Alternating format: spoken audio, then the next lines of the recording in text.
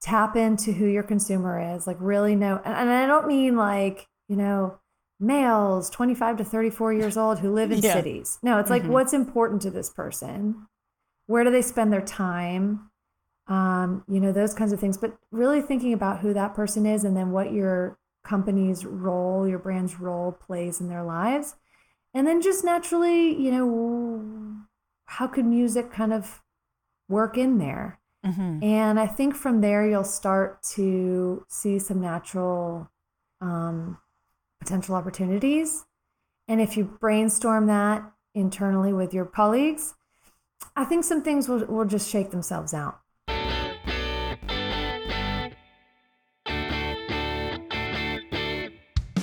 Welcome to Audio Branding, the hidden gem of marketing. Sound plays a more important role in human behavior and our decision making than you may realize. In this podcast, I'll help you understand the art and science of sound so you can better influence others in business and your life. I'm your host, Jody Krangle. Let's delve a little deeper. Here's the second part of my interview with Sam Parvin. Are there some quick things that brands can do, like right now, to help them use music more effectively? I'm assuming you've put that sort of thing in the PDF that you're talking about. So, Yeah. Yes. So the PDF is going to help with one of these three things, which is the first thing. This is like, let's get started with, using music intentionally. The first is defining your brand's point of view on music. So that's just like how, what's the purpose of your brand? What's the value that they, have to the consumer, which these are things that I'm sure you already know. And then just kind of thinking about what is the musical piece of that? How does music fit in the lives of consumers? What are the emotions that the music that you use transmits to people? Does it make sense for you to work with really famous, huge, songs, or compose original music, or work with emerging indie talent, or etc.? what are your thoughts on that? Actually, I'm curious because I've had this discussion with a lot of different people and everyone's opinions seem to be different. So, does it Like if you depend on the size of the company? Does it depend on your reason for doing it? Do you want to get the cachet from the particular performer, or how does yeah, that work for you? I think it totally depends on who the brand is. I have a good Hmm. example for this that there was, this is years ago now, but Pepsi had a campaign that was called like Live in the Now or something like that. In the Now. I can't remember what it was. Something about now, in the now. And they were working with Beyonce and Rihanna. They were doing the giant Super Bowl halftime show, which of course they still do. But every artist that they worked with was like the biggest star at that moment because it totally made sense because they're talking about living in the now, being, you know, being a star now. And so it totally made sense. Like they're like, who's at the top of the charts? Okay, that's who we're working with, or who's going to Sure. be at the top of the charts in a month? Hmm. That's who we're working with, right? And on the flip side, let's say you look at like a brand like Coca-Cola, and they are much more about connection, happiness, fulfillment in life, family, um, inclusion. And so working with the biggest, hottest star of the moment just doesn't necessarily really make as much sense with their DNA. So we did a lot of different things. We worked with a lot of different emerging talent. When I was there, we did work with famous talent, sometimes if it made sense for the communication of the campaign. We did this song "Taste the Feeling," which was originally written by a few really amazing guys that called themselves Space Camp, Oh, who are okay. I love the name. producers. Oh my Yeah, goodness. but they did a version with Avicii, which made sense for it was coming out around the Olympics, and then we did a whole bunch of versions of the song as well with Okay. art in French, in Spanish, and we did a version in out of Singapore, like many different, because Wow. Coke Okay. is like So, about well, world. global, yeah, Yeah. Yeah. worldly, and Sure. And so anyway, so those are just kind of like two examples, the Coke and Pepsi thing, like where they're using music in different ways because of what their brand, DNA is, and also the campaigns that they're working on at different times. What's the message that you're giving? So I talk to my clients about that a lot, and like especially when because I'm like just like a total value nerd, like sure, yeah. I am. I'm like, my clients are like, we have $250,000. I'm like, I'll get it for you for 200. But when my clients come to me and they say, we want this really famous song, I just have to ask them why, because I don't always see immediately why they need a song like that. And, you can pay $1 million, $2 million.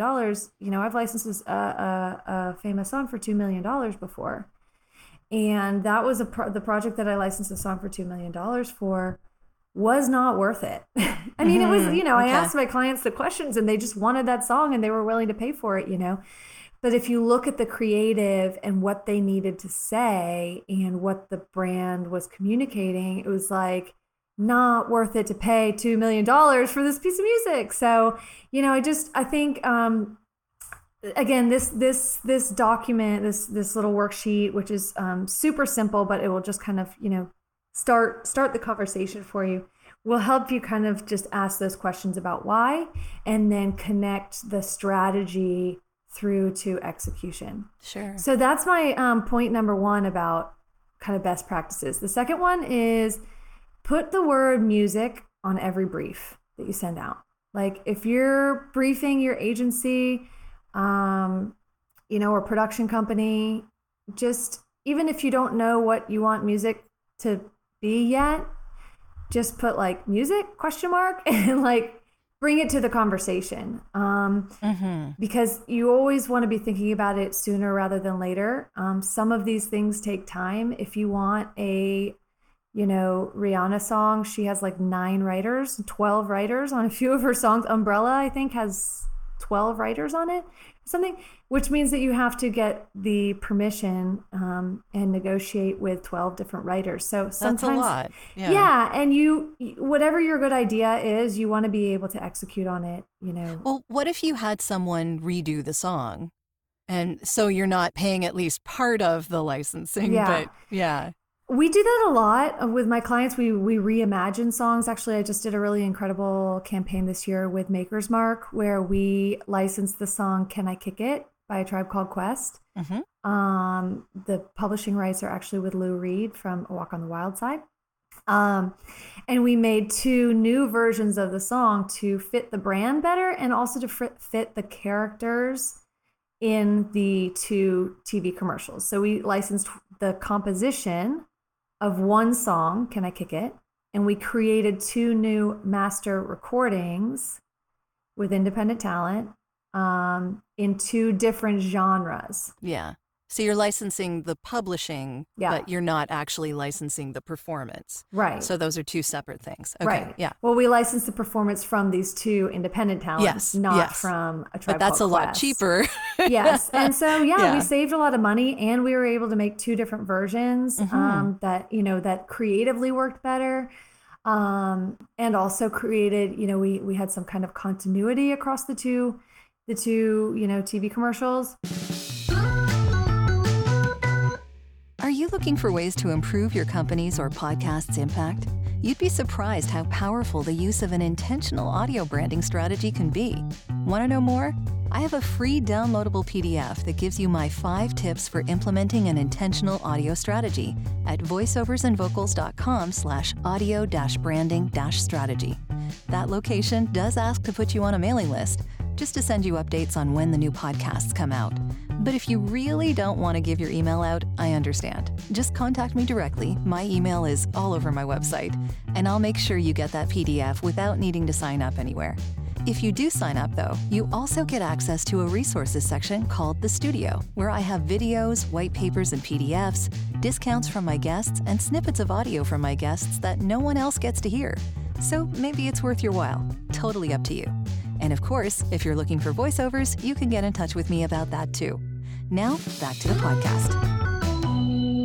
I love the dynamic aspect of all of this. Like Yeah. I was following, I've interviewed the fellow who wrote the music for MasterCard. Oh, cool. And when they did their global rollout, Hmm. every different section of music that was being used in every different portion of the country or the globe was they had like different instruments or they had different beats or they had, Really cool. just fit the global location where they were. That's really And cool. yeah, so it seems to me like that a lot of the future of this is being way more dynamic to more closely follow who the brand is and to also speak to the people where your brand is at. Yeah, totally. I think so. Music is a really flexible. It's a lot more flexible than film, for Yeah. instance. Like if you go out and shoot, I mean, you have to have a whole camera crew and actors and location and then if you need to go back and change something, nah, you're screwed. Like I mean, like Continuity is film, hard. yeah, and film is really, I mean, you have to think about everything when you're on set, and in pre-production in order to anticipate potential ways that you might need to react to your consumers' response, right? With music, we can make a lot of changes really quickly and easily from, my composer's like basement studio. And so, and that's exactly what, and that's just talking about like in response to, if you need to make changes and things. But you can also do that on the front end, like you're talking about, with having a little bit different sounds for different markets, for instance, or for different pieces of creative. So I'm doing that right now. I'm working on a project for a beautiful whiskey brand, and we are going to have several different pieces of content. And each piece of content, we're going to do one main composition, but then we're gonna adjust them, doing a little bit different instrumentation or selecting and editing in different, editing the music in different ways in different parts for different for the different pieces of creative, so that it is all tied together, but it's not the exact same 15 seconds of a piece of music for every single spot. Yeah, that makes a lot of sense. It's more interesting that way. Yeah, I mean, you think about it, it's like a human, because again, a brand is like I think we want people to be able to interact with a brand as if the brand is like a character in your life, a person in your life, a part of your story. And I might tell the same story many times, but I'm never going to tell it the exact same way twice. So can brands maybe even take that on to like tell a consistent story, but not exactly the same every time, so that it seems human? Well, sure. And it depends on who you're talking to as well, Yeah. right? Yeah, of So if course. you're Right. talking to your mom or a child or, Mm-hmm. your best friend or someone you barely know, I mean, you're going to talk to them differently. Yep. I mean, I learned that in voiceover. Yeah. So, Oh, yeah, of course. Yeah. yeah. So tone of voice is very important, and music can be a tone of voice. Absolutely. Absolutely. Okay, so you asked me about best practices. We're taking a little while to answer this one. Yeah, it's okay. But, We'll get okay, there. first one is, remember, define your brand's point of view on music. Hmm. The second, and share it with everyone, I will add, like make sure everyone who's working on it, on the brand, knows. 2 is put the word music in every creative brief. And 3 is having somebody in charge of music from start to finish. Now, this doesn't have to be, and by start, I mean like from the strategic brand development, like defining who your brand is in the marketplace and for your consumer, all the way through to getting a piece of communications on air, and through, listening and data collection to see your effectiveness and the response from your consumers afterwards.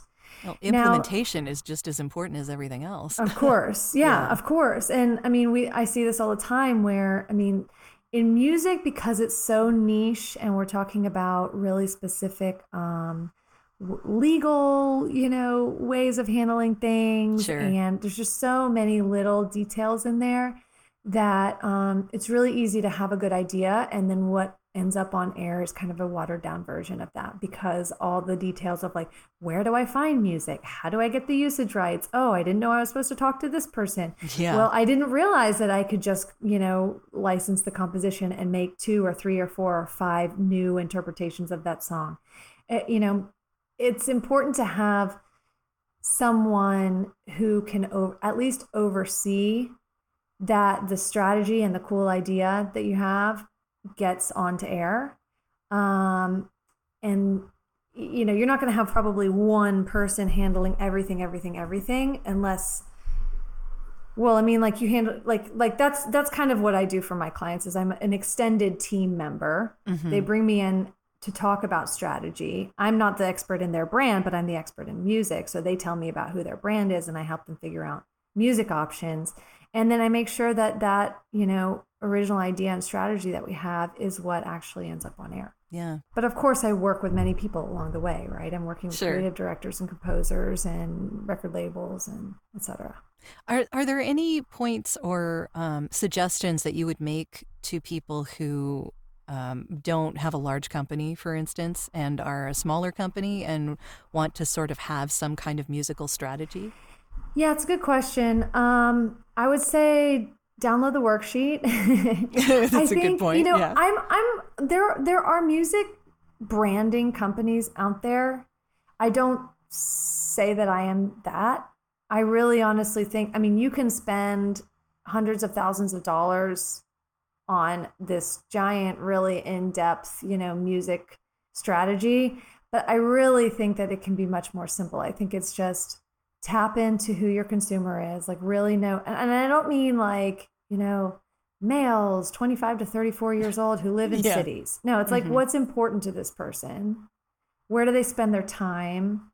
Those kinds of things. But really thinking about who that person is and then what your company's role, your brand's role plays in their lives.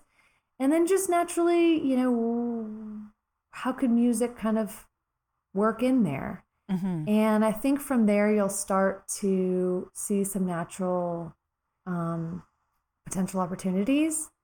And if you brainstorm that internally with your colleagues, I think some things will just shake themselves out. And then just put it down on paper and start sharing with people. And that's always a living and breathing thing, right? Like your brand's relevancy to your consumer changes as culture changes and as people get older and as priorities change and as things in the world, happen. And so your brand is kind of a living and breathing, changing, vessel. And so too is your music strategy.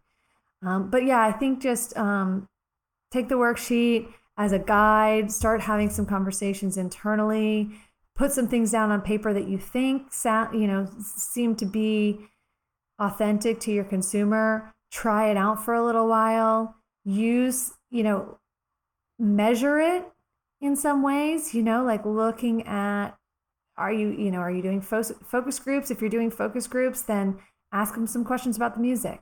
If you're looking at marketing ROI or effectiveness, like, is there a way to do A/B testing with music or something like that, But starting small and just bringing a little intentionality, I think, can go a really long way. Yeah, it's a good point. Mm-hmm. So where do you see all this going in the future? More dynamic stuff, or what do you see happening? Well, hopefully more people paying attention to the fact that they should be paying attention to it. Yeah, from a like kind of business perspective, I do see brands like years ago when I started in this space working with big brands, maybe 10 years ago or 12 years ago or something. We were saying music is important. Music is important. Like anytime I would go and speak at a conference or, get the opportunity to be in front of brands, it was like I needed to let them know how important music was. But were they listening? Well, now I think everybody knows the importance of music. Mm-hmm. it's more about the who and the how. Like, who can help me do something really interesting with music? Who are because if you go to a lot of, non-music experts, but like creative people, they're getting their music choices either from Spotify Mm-hmm. or from production libraries. Yeah. Music licensing. But there is an entire world of amazing music in between those two. They're like, either we need to spend $500,000 and license a really famous song, or we're going to spend $100 and get a piece of production music that's like watered down and not really like saying anything. I know that we're all dealing with a lot of stuff these days, so I particularly wanted to acknowledge those that have taken the time to leave honest reviews of this podcast, like Pamela Muldoon, who says, audio as part of your marketing strategy. I could not agree more with Jody's assessment that audio branding is the hidden gem of marketing.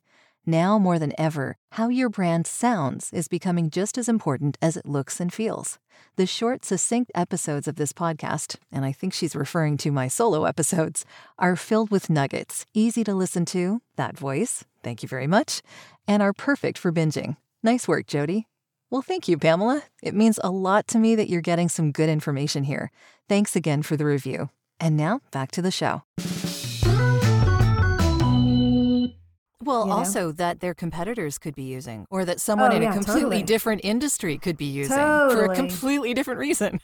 Totally. I think did you have an episode? There was a video. Where Shez Mera is someone I interviewed. He's in an audio branding company here in Toronto. Yeah. And he and his people put together a video that showed one piece of music being used by like 5 different very large companies. Yeah, for completely different reasons, but all the same piece of music. Yeah, of course. So I think that's, we don't need to tell brands anymore that music's important. I think now they're just trying to figure out who can they call on to help them tap into this incredible musical talent that's out there. Who can help them navigate the world of like music law, and knowing what they're allowed to do, what they're able to do, and what they're not able to do, and what's feasible for the budgets that they have and the timelines, et cetera.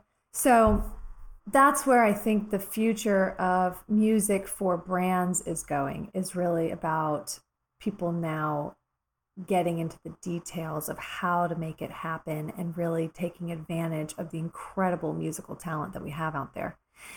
From a consumer perspective and where I think music's going, I live in Mexico, and I've been here for 5 years from the US, and I'm seeing on the street and also in the data numbers that I get from data partners, the extreme democratization of music. And I think, we can all say that. Like, we've seen that in the world over the last 10, 15, 20 years, right? Well, that started with Napster. So. Yeah, of course. Yeah, of course.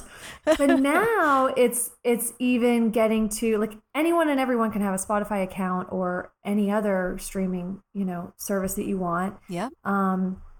Here in Mexico, the penetration rate for number of people who have access to smartphones and data has grown 149% in 4 years. Wow. So people are getting smart, because there's a lot of people in Mexico, who don't have smartphones still. Sure. Or they don't have data. They don't, pay for data to be able to stream and things like that. But we're seeing like massive adoption rates of people having access to portable devices that they can take their music with them.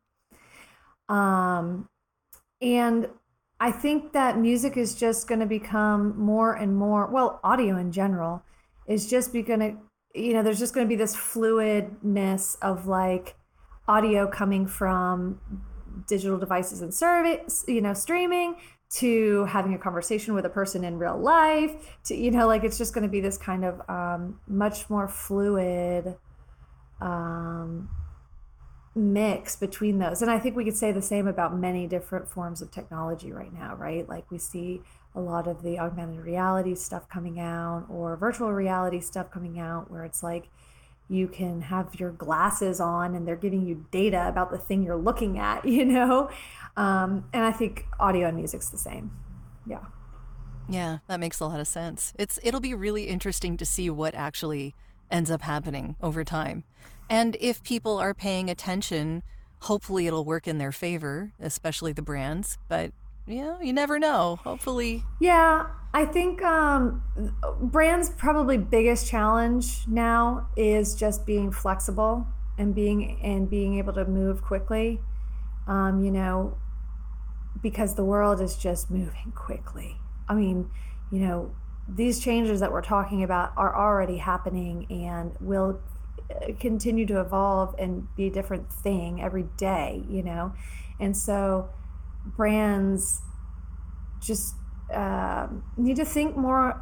Not more, but it's important that they're thinking on a human level, as individuals versus this giant ship that is a huge brand, and being able to respond, and not even just respond, but shape conversations and shape culture, because that's exactly what brands do.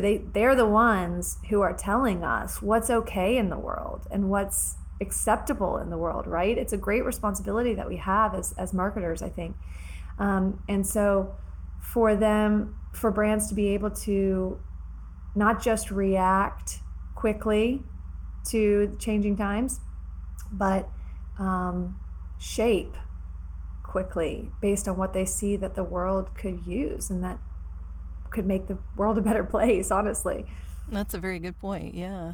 On that note, how can people find out more about you?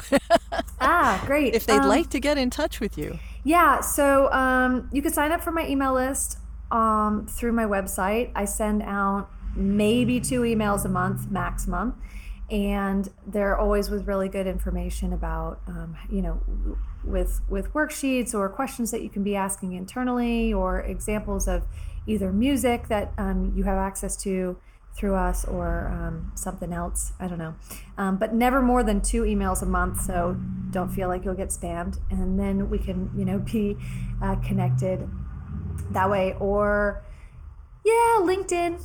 I would say LinkedIn is good. You can just search for Samantha Parvin. Sure. Or send me an email. And the URL for your website is at? It's parvin-music.com. Parvin-music.com. Perfect. I think probably if you just Google me, you'll find it as well. And I would love to, even if you just want to reach out and have a quick conversation about what what I see as opportunities for your brand or something. That's always, I never charge to have a conversation. I'm a total nerd about this. I like to hear what you're working on. So sure. I would love to hear from you. Okay. Well, wonderful. Thank you so much for talking with me about this today. It's been really enlightening. Jody, this is such an interesting, every episode that I've listened to, I'm shocked that you come up with so many amazing people working in the audio world. And I'm like, how do you make an entire podcast out of just audio branding? But there are a lot of people doing this. Yeah. And really, really interesting points of view, and, lots of really, really, good things to take back into people's businesses. So I really appreciate it. Thanks for having me. Yeah. Thank you. Well, that's the end of this episode. Thanks for listening. And if you like what you heard, why not tell a friend about this podcast? It's available in all the usual locations. Until next time.